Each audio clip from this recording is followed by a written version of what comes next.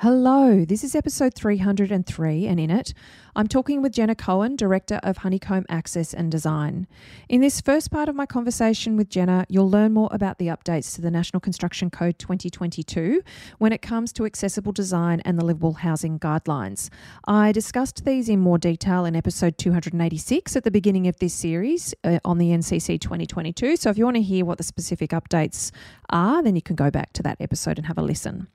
Now, in the conversations that I've been having with homeowners since these proposed updates came out and then have been incorporated in various locations and dates given to when they're going to be updated in local legislation, I've heard frustration at these changes. And for some, it feels like there's a bunch of requirements that aren't relevant for them in their personal home. It is worth understanding up front, though, that livable, as it's discussed in the NCC, and accessible, they're not one and the same. And these latest updates, they're not necessarily accessibility specific. So they will, however, help your home be more functional for varying physical abilities over the long term, which can only be a good thing.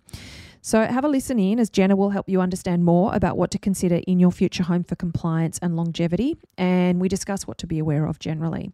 Now remember, if you'd like to grab a full transcript of this episode, plus links and extra resources, you can do that by heading to www.undercoverarchitect.com/303. That's the numbers 303. Now let's dive in. I begin by acknowledging the traditional owners of country throughout Australia, and I recognise the continuing connection to lands, waters, skies and communities. I pay my respect to Aboriginal and Torres Strait Islander cultures and to elders both past and present. If we haven't met before, I'm Amelia Lee, the architect behind Undercover Architect. Based in northern New South Wales, Australia, I'm a wife, mum and architect, and I've been working in the architectural industry since 1993. I founded Undercover Architect in mid-2014, and since then it has operated online to help and teach homeowners like you how to get it right when designing, building or renovating your home. Undercover Architect supports hundreds of thousands of homeowners across the world through their project journeys via this podcast, the website and our online courses and programs, including my flagship online program, Home Method. Consider Undercover Architect your secret ally. Whoever you're working with and whatever your dreams, your location or your budget, it's here to support and guide you on this ambitious journey of yours.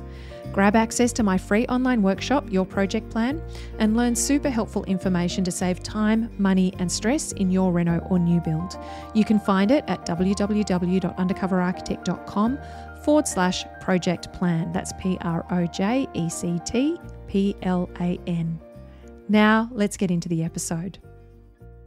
Now, before I jump into my conversation with Jenna, let me introduce her to you. So Jenna is the Director of Honeycomb Access and Design, an access consulting firm that supports construction professionals to create beautiful, accessible and compliant designs. Jenna is also the co-founder of Flying Fox, an impactful not-for-profit organisation that provides social sleepaway programs connecting over 1,500 young people with and without disability. Combining her background in architecture and passion for disability inclusion, Jenna founded Honeycomb Access and Design with a clear mission: to redefine accessibility beyond checkboxes. Jenna believes that inclusion is a fundamental human right and our diverse community deserves equal and equitable access. Now, you'll hear me start this episode by talking about our search to find someone who is going to be suitable to discuss the updates regarding the livable housing design to the National Construction Code 2022 that I wanted to bring on the podcast. I really wanted to find someone who could discuss this in a way where it didn't feel like a compliance obligation, but instead a new and different way to think about your home's design and its ability to better support you long term, as well as be more inclusive as part of the built environment overall. Jenna shares her thoughts on the latest updates to the NCC 2022 and takes us through some of the specifics that I know have been causing concern with the homeowners that I've been speaking with. So she'll help you understand more about these details. Her architectural training and personal passion to create a more inclusive, livable, durable and accessible built environment means that she's well placed to support us in understanding the relevance of these changes to all of us. Let's jump into my conversation with Jenna now. Well, Jenna, it is so awesome to have you here. Finding you was the result of a very long hunt for my team and I to find somebody that could really speak to some of the changes that have been made to the National Construction Code. From a point of view, I'm hoping that homeowners will be able to understand the relevance of it to their own life and their own situation, regardless of what their own physical requirements might be or what their long-term plans and intentions for their home might be. And it was funny because when we were researching about who could we bring on and who was going to be able to be super helpful and do it in a way where it didn't feel like it was all just about these things being applied to you by some legislation that really is of no interest to you, we were finding it really hard to find somebody that we thought we could bring on. So I'm really, really excited to be able to meet you and to have you here and to be able to share you with the undercover architect community, because I know that your work and what you do on a day-to-day basis has a lot of relevance for so many people, and for the undercover architect community to get an insight to that, and then to see how it might apply to their own projects as they're thinking about building and renovating is going to be really, really awesome. And then, of course, to understand the role that the updates to the National Construction Code 2022 are making in all of that decision making as well. So before we dive in, though, perhaps you could just tell us a little bit about yourself and how you got into the work that you're doing at Honeycomb Access and Design. Of course. Well, firstly, thank you so much for having me and inviting me. Since you invited me, I've been really enjoying your podcast and all the episodes. So I'm excited to use the home method when I do my renovation in a few years, hopefully. Yeah, I started Honeycomb now about 3 years ago, and my background's in architecture. I am nearly registered. I've done the exam, I've passed, and I'm about to actually sign the forms and register as an architect finally. Oh, congratulations. That's massive. Thank you. Yes, very exciting. And I guess my journey started when I was studying architecture, and I was really enjoying it, but I found there wasn't enough connection to people, and specifically people with disability. And my interest and passion in working in the disability sector started when I was in high school, where I just became friends with a girl who I'm still friends with today, and she has an intellectual disability. And we bonded, created a friendship, and I realized there were so many more people who could benefit from social experiences like her. So when I finished school, my now husband and I and some friends started a charity called Flying Fox, which is about to turn 10. And Flying Fox is a charity that supports young people with intellectual disability, creating social fun opportunities for them. I think to date they've supported, well, I say they because I'm not so involved on the ground anymore, but about 1,500 people with and without disability. Wow. So it's a fantastic organization. I'm definitely biased, but founding that charity alongside studying architecture definitely made me think about how architecture can fit into the disability sector. So I literally Googled architecture and disability, and I found a man who works as an access consultant, and I went to work for him. And yeah, since have been working for an access consulting firm and an architecture firm, and then went out on my own a few years ago.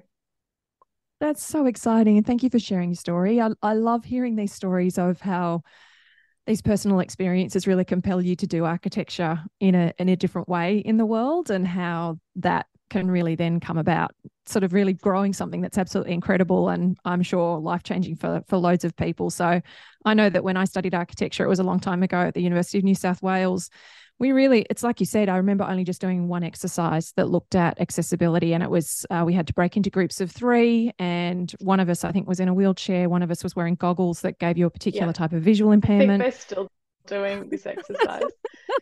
Yeah. And yeah, we had to get from one end of campus to the other. And it was at the time when University of New South Wales just had, I mean, I'm sure I think it still does, the big stairs through the middle. So you literally we had to actually get a map of the university campus that I'd been on for several years to find all of the pathways through the various buildings, to then go in lifts, to then go up to the next level, to come out at a different exit to be able to bypass the stairs that everybody else got to take through the middle of campus. And it was incredible. And I know when halfway through my degree, I was traveling overseas. I broke my leg and had to have a massive knee reconstruction. And so for my next semester, I was on crutches for about 7 months with a big knee brace and everything like that. And our project was a big kind of greenfield project, and I couldn't even have a look at the site, So it was just this thing of like, when we think of accessibility requirements, we think of people in wheelchairs, people who are permanently disabled and dealing with physical hindrances to their ability to move about the world. But, I like somebody like me who just ended up being on crutches for 7 months, just and it impacted everything in my life for that period of time. That was really, really challenging. So Absolutely. yeah. And parents with prams. And it's interesting what you say because there are certainly not enough architects with disability, with lived experience. And I think that is partly because of the physical accessibility of the universities, but also the courses. So I'm about to embark on a project at Melbourne University to try and work on some of those issues. But that's probably a whole nother podcast. That sounds exciting. I'll have to get you back on for that one. That one sounds amazing. So, Honeycomb Access and Design, you provide a range of services from design consulting through to preparing performance solutions, also livable housing assessments. So, when it comes to individual residential homes, which is what most of the undercover architect community are doing, they're thinking about their new build or the renovation project. What does it look like if they wanted to work with Honeycomb Access and Design? How do you get involved and when do you get involved and how do you sort of work with people? Because I know you do a big range of project types. What does it look like in regards to an individual home? Yeah, so obviously it does depend on the family and the home. I've done a lot of home modifications and designed sensory gardens and done modifications to bathrooms and also done the compliance stuff, like you said, LHA. I work with NDIS provisions as well for SDA and lots of apartment buildings. And so obviously the client is the main point of call for each project, and it depends on what the family needs. In the context of this new livable housing design standard, I'd say the best way to involve a consultant like myself would be early on in the process. And I think we would say that for any service that Honeycomb provides, the earlier on, the better, so that we can give advice that's going to really carry the project through to construction with as little issues as possible. So yeah, I'd say looking at the concept before it goes to planning and then making sure that all of those provisions are really maintained up until the point that the surveyor or the certifier gets involved and up until completion. Okay. And I'm sure we'll hear more as we go on about what some of that problem solving and some of that advice might look like. Because I can imagine, that with your architectural knowledge and experience and training, there's a whole nother layer of opportunity in terms of how you might look at things alongside the accessibility and those kinds of things. So I think it's going to be really good to dive into that. Yeah. I want to just chat about the National Construction Code 2022 for a moment, though. The changes that have been made, there's a big update, obviously, and we've been going through in this series talking largely about the environmental sustainability and condensation management, all of those kinds of building envelope and thermal changes that have been made. But there's obviously a significant update in terms of the accessibility requirements and what's been called livable housing. So in the people that you're speaking with, in colleagues, in speaking to clients and things like that, how are you finding people are wrapping their heads around these changes? Obviously, they've not been adopted in every state just yet. And we're still seeing that those timelines seem quite extended for some locations around the country. How do you see people are kind of taking these on board? And do you feel like these changes are actually moving things in the right direction, or is there anything that's still missing that that you think is sort of a great big gaping hole in what we need to consider when it comes to our building codes and regulations in this area? Yeah, absolutely. Big question. Great questions. Yes, it's definitely a big update. And with any update, I think the construction industry goes like, we've got this big transition. What do we do? I think for homeowners, they should be reassured that most of the changes aren't that drastic. And I think in 10 years' time, we're going to look back and go, oh my gosh, like, why did we freak out about this? It's really minor. I think the biggest change is probably to do with the entrance to the house being step free. So I live in a 1920s house and there are two little steps to get in. And, those two little steps are okay for an able-bodied person, but as soon as you have a pram or someone who's older trying to get in, it's just such a pain. So there are a lot of benefits that I think we'll all feel with the change. And then a lot of the other things that are implemented are really quite minor for most cases. We can talk in detail in a moment. I might just kind of take a step back and talk a little bit of context, if that's if Yeah, that's that'd be okay. perfect. Thank you. Yep. So, I guess without diving too deeply into the problem and to keep it simple, we know in Australia that there is a housing crisis and a homelessness crisis, and it's only worsening. And this crisis disproportionately impacts older adults and people with disability, I guess due to housing affordability, availability, but also accessibility. So in Victoria, we have the big housing build, which includes requirements for all new public housing to meet certain accessibility requirements, but that's really livable housing Australia. So it's more, yeah, livability more than I'd say accessibility. So more catering to people to age in place or adapt their homes more easily.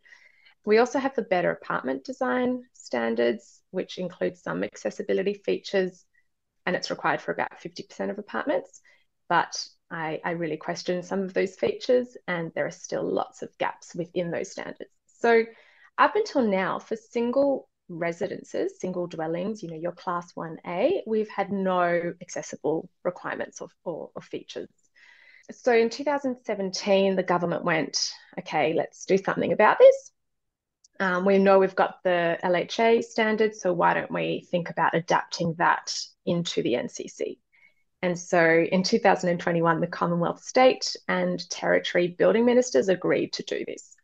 But as you said, not all states are opting in. Some have opted out. So we know that New South Wales and WA currently are not going to adopt the standards, which is pretty upsetting. And I think Northern Territory and Queensland have already adopted it, but it is going to be a slow process because if someone's already started a design for their home before that adoption date, so before the 1st of October this year in those two states, then their certifier or surveyor will probably still be assessing their home under the previous NCC. So it's still going to take some time, and we don't have so much knowledge yet of how it's all rolling out.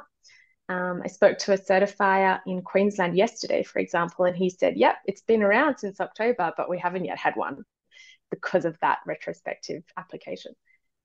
So I think time will tell what this all looks like. And I think we will adapt. And I think the transition will feel less scary as time moves on. So yeah, I think the other interesting thing just to point out here is that, yeah, they're really not enabling accessibility for someone with a typical disability, say someone in a wheelchair. So if you tick all the boxes of these requirements, you could have a house that is on a really steep site. So there would be no step-free pathway to your entry door. And then your entry door might be wide enough for a wheelchair, but in this case, you wouldn't actually get a wheelchair to that door. And then you just have a toilet on the ground floor. And that toilet might have a certain, the 900 by 1200 in front of it, which might let a wheelchair into the bathroom, but I'm not sure about transferring onto the toilet. Also, there's no requirements to have the grab rails in the first place installed. So that visitor in a wheelchair wouldn't be able to use that toilet probably. And then there's no other requirements if you don't have any other rooms on that ground floor. So in essence, you could end up with a house on a steep site with steps and ramps and whatnot to get to the front door and just have a toilet on that ground floor that complies. And that would be it. And you would tick all the boxes, deemed to satisfy, that would be it. Obviously, that's not your typical home. And so most homes, say on one level, would have a nice step-free pathway to the front door.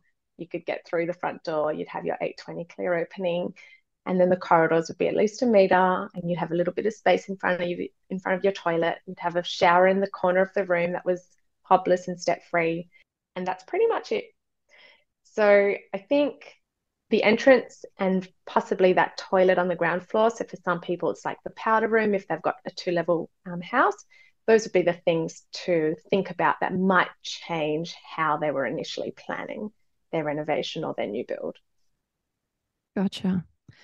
I think you make a really good point, and I want to dive into that a little bit further into our conversation about livable and accessible not being the same thing. And I think this is the thing, is that what I'm seeing in the conversations online, particularly from those that are super resistant to these updates, is that there's a confusion between what those requirements are for compliance versus what accessibility requirements might traditionally be. And so I think it's really good to sort of unpack this in more detail. I'm going to read out some of the stuff that I actually said right back at the beginning of this NCC update series, because I had a couple of episodes at the beginning that went through the structure of the change, because obviously the change to the structure of the National Construction Code has been a really big change that everybody professionally has had to wrap their head around, which is largely about being able to bring the NCC into an online interactivity a lot more effectively. And it's been really fascinating. I think, I recorded that episode obviously some time ago. I've been inside the NCC 2022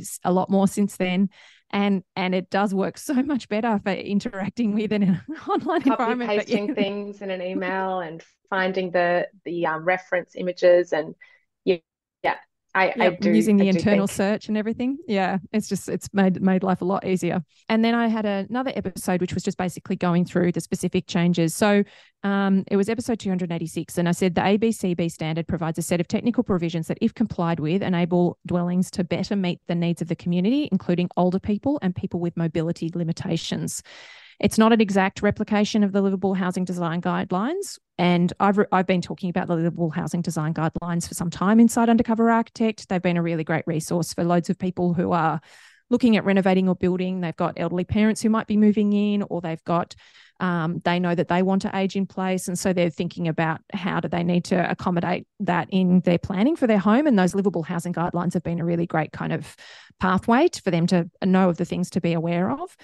I also said that it doesn't match AS 1428.1, Design for Access and Mobility General Requirements for Access, New Building Work, and it doesn't intend to. So it may not accommodate all needs, which is what you've just touched on. It's intended to be helpful in the majority of cases for occupants. And the document that is the Livable Housing addendum to the NCC that needs to be navigated is not intended to be read in isolation. You have to refer to it when you're navigating the NCC. It's similar to the Livable Housing Guidelines silver level requirements, and the ABCB apparently intends to publish a non-mandatory version that is based on the gold level requirements, so that you can apply for a higher level voluntarily if you actually want to.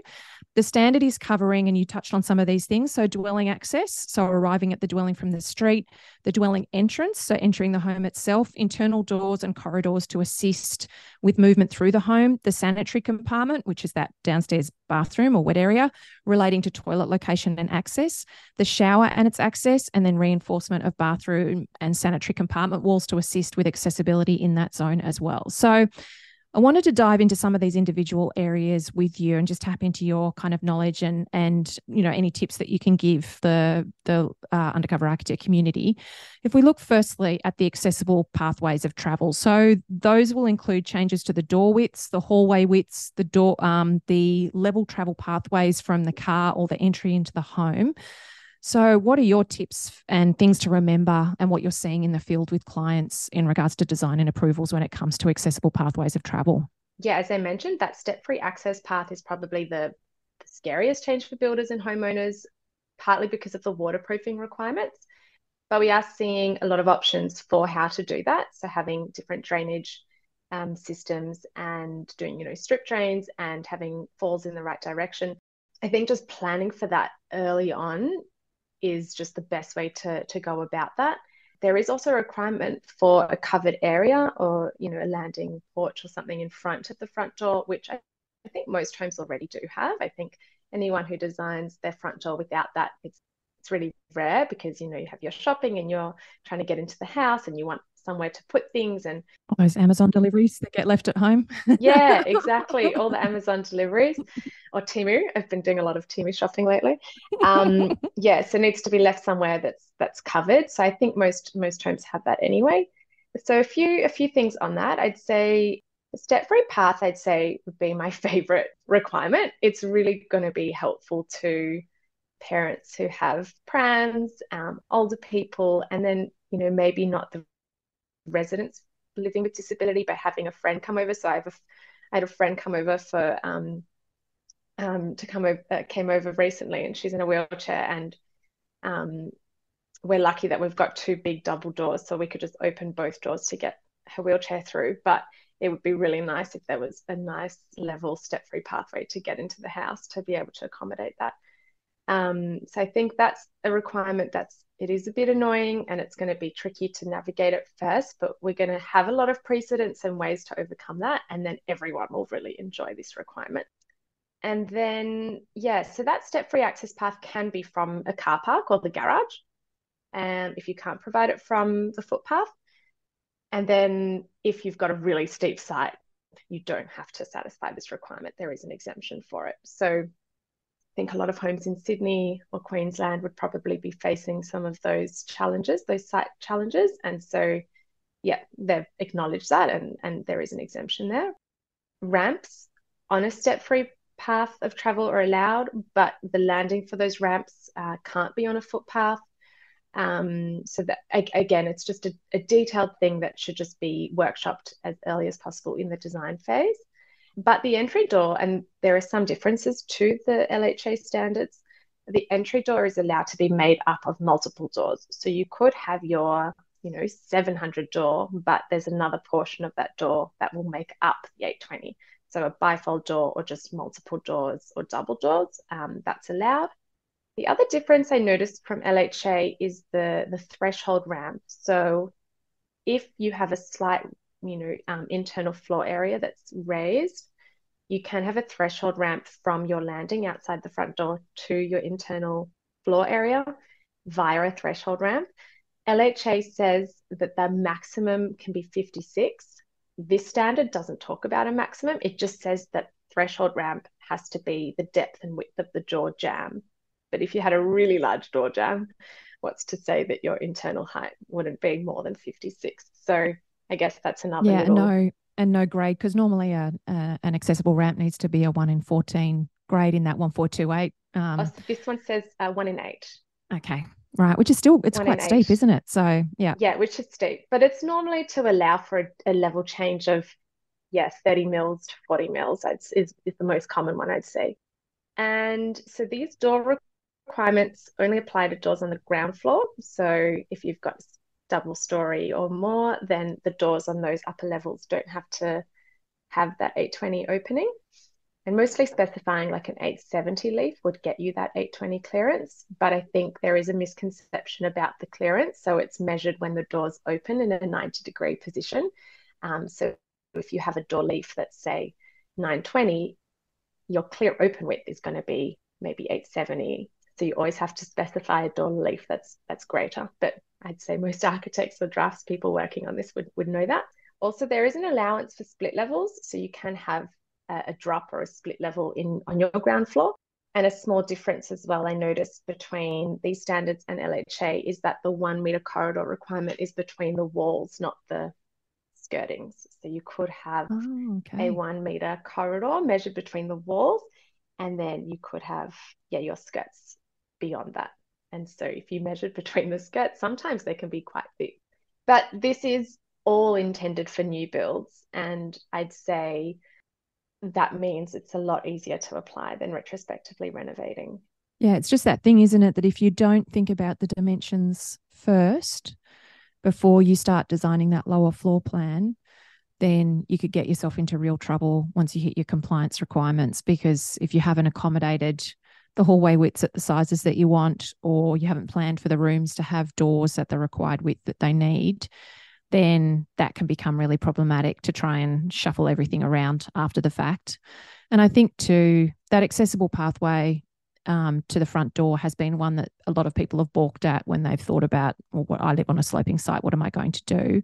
But as you say, if you can obviously have it from the car parking space, from the garage. And so I think it makes really good sense in terms of, like you say, it's not just for the friend that might be visiting or the elderly relative or those kinds of things, but even just, I think of the times I've tried to move a fridge or a piano in and out of a house, just little logistics that you have to go through because you've got stairs between, you don't have any ability to, you've got to navigate a bunch of stairs and sometimes you're doing that downside pathways because you know that you can get up the side of the house and through big doors on the back of the house, but then you've got to, get past rainwater tanks or things like that. So a lot of this actually does set up the house for greater functionality overall in terms of moving items in and out.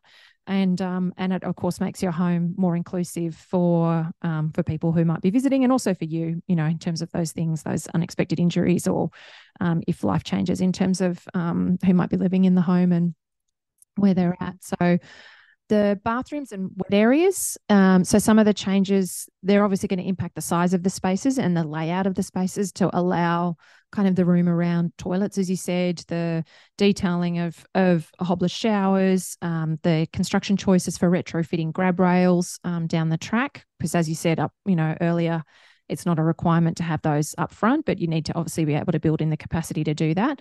So what are your tips in regard to this and things that people need to remember when they're thinking about the bathrooms and their wet areas? Firstly, with the shower, I'd say without even looking at the standards and the requirements, you would probably design your shower to these standards at this point. I think most people now are doing a step-free hobless shower, and there is an allowance for a lip. A lip is not considered a hob, so you can have something that prevents the water, like a 5 mil rounded channel or something that's holding the shower screen.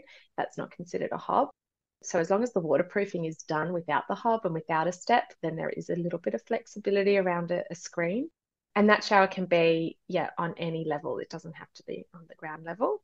The toilet, yes, is required on the ground level, but, and I don't know this for certain, but I think in Queensland there are some concessions for that. So I can look into that further, but just from conversations, I've heard that there is something there. Yeah, well, Queensland's interesting because it's actually referring the Queensland Development Code. It's not referring to the NCC. It's kind of adopted these changes inside a different format that you need to review, and then that format has actually been the thing that the Master Builders Association has then campaigned with the government to have amended and adjusted for Queensland housing, quite separate to the NCC. And I was seeing, I got to see draft copies of MBA's comments on that document prior to it being kind of finalised. And it's so weird. Like you see at this just point in time, confusion. You see at this point in time, like we're one country under one federal government, but we're not. No. So it's this kind of odd thing, which it's so challenging.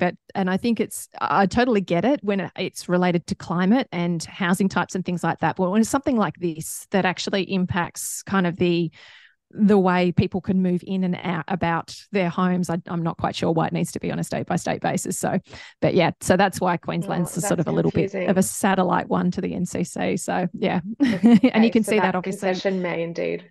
Yeah, exist. You would have seen that in your, when you go into the ABCB website and it's got the state, the different dates that the state's adopting it, and you get to Queensland and it doesn't have dates. It's actually just got a reference to this different document that it's incorporated these things into. So, yeah. Okay. I found a couple of typos or mistakes on that anyway. So some of the adoption dates in that table are different to the state government's website on the adoption timelines. Yeah. Well, actually, while we're on that, I might just share the dates that I found in my most recent search. So, Northern Territory and Queensland apparently adopted already from the 1st of October 23. The next in line will be ACT, 15th of Jan 2024. Victoria's due for 1st of May 24. South Australia and Tas is due for 1st of October 24. And as I said, unfortunately, New South Wales and WA at this stage are not adopting it. So back to bathrooms, the requirement for grab rails is not there. It's just to reinforce the walls so that they can be provided in the future. And I'd say on reinforcing that, generally, I'd say sheeting provides more flexibility than noggins. And you can also reinforce walls with cavity sliders. There is a requirement for baths that if there is a bath required, then you have to reinforce the wall adjacent to that bath. But if the bath is freestanding, then you don't need to. So if you want to provide a bath and you don't want to add reinforcement, then just make it a freestanding bath. Undercover Architect listeners will know that I do not like freestanding baths. So No.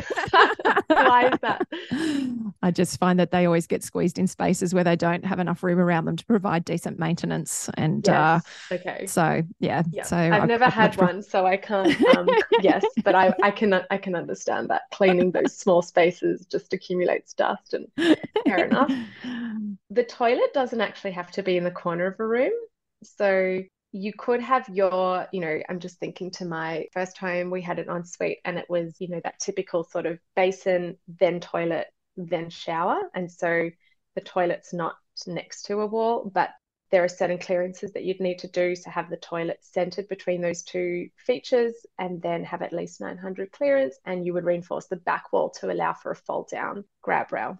So that's another little thing to keep in mind. If you did have bedrooms on the ground floor and you wanted to satisfy that requirement via one of, say, the en-suites, you could do that in this way. I think if you're looking at a house design that has all the bedrooms upstairs, and so on the ground level, you've got your powder room, I'd say that's probably where your design would possibly differ to satisfy these requirements, because getting that 900 by 1200 zone in without the basin encroaching that, your little squeezy powder room becomes a little bit different. So that could be a little bit annoying. But I'd say, yeah, again, designing it out early on, figuring out how to do, maybe a little recessed basin that tucks into the next room, which could be the laundry or the pantry or something like that, or the garage, would probably mean you could design something still really beautiful that fits into that puzzle slot really well. Yeah, I think when you read the standards for the first time, it looks very overwhelming and technical and involved, but when you unpack it and actually see it in a design, it doesn't look like there's anything so significant. Yeah, no, that's fantastic advice. And I think that's the thing is that, yeah, I suppose we haven't experienced this level of constraint and rule making around how we might plan some of these dimensions and spaces previously. And I think that's probably going to be the first. A lot of homeowners are obviously wanting to know, what are the recommended sizes for this? I teach them inside my programs based on design experience, what should this space sort of roughly be for it to work and function, and those kinds of things. How much space should you have around a toilet just so that it's not too big and it doesn't feel too squeezy. Then to have this other layer of compliance over the top of it in terms of those dimensions, I think that's where people may feel a little bit like it feels prickly, and it's just that, oh gosh, it's just another thing to think of in the thousands and thousands of things that I need to think of when I'm navigating my project. But as you say, once you actually read through it, it's not the impact is not so significant on a new build, and it's obviously only applying to new builds at the moment. And I think it's just then that thing, as you say, early on, designing it in. And if you find that you are on a challenging site, like a sloping site or some sort of arrangement that's going to make them difficult, then working with your team to figure out what that compliance pathway is. So, and that's what I really wanted to go on to next, because I know that you work with people doing performance solutions. And sorry to cut you off there, but that's it for part one of my conversation with Jenna. In part two, we will jump into that discussion about performance solutions. And this is going to be an approval pathway to familiarise yourself within your project. I actually spoke about performance solutions with Laura Tanova from Deemed to Perform back in episode 290. I'll pop a link to the resources, to that episode in the resources for you.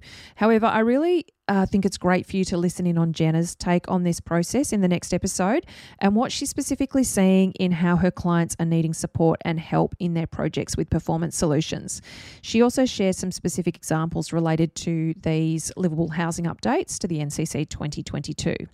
Jenna will also share with you in the next episode what she believes are the no-brainer inclusions when designing your home so that it can support you long-term and be adaptable and flexible to your changing needs over time. So make sure you tune in for that discussion. Now, a few reminders before I finish up. Of course, if you'd like the transcript of this episode, you can also get the extra resources that we mentioned. You can find all of that at www.undercoverarchitect.com/303. That's the numbers 303. Putting a call out for any professionals who are listening to this podcast and feel like-minded with what we teach here on Undercover Architect and would like to connect and work more closely with Undercover Architect community members on their projects, please check out Undercover Architect's Army. You can submit your free submission by heading to undercoverarchitect.com/ARMY. And of course, if you would like to save time, money and stress as you design, build or renovate your home, whoever you are working with, then Home Method is definitely the place for you. In it, you will learn specific steps to take, the decisions that matter, and how you can go about creating a functional, feel-good home that you love living in and that makes yours and your family's lives better. Home Method, of course, is also the only place that you can access my personalised support and guidance for your project, and you'll also tap into the collective experience of the most amazing and super informed homeowners that are in that community as well. You can find out more about Home Method by heading to homemethod.com.au, and also it's in the menu on Undercover Architect's website. As always, thank you for tuning in and for letting me be your secret ally. Until next time, bye. Just a reminder, all content on this podcast is provided by Undercover Architect for reference purposes and as general guidance. It does not take into account specific circumstances and should not be relied on in that way. You should seek independent verification or advice before relying on this content in any circumstances, including but not limited to circumstances where loss and damage may result. The views and opinions of any guests on the podcast are solely their own and may not reflect the views of Undercover Architect. Undercover Architect endeavours to publish content that is accurate at the time it is published, but does not accept responsibility for content that may or has become inaccurate over time.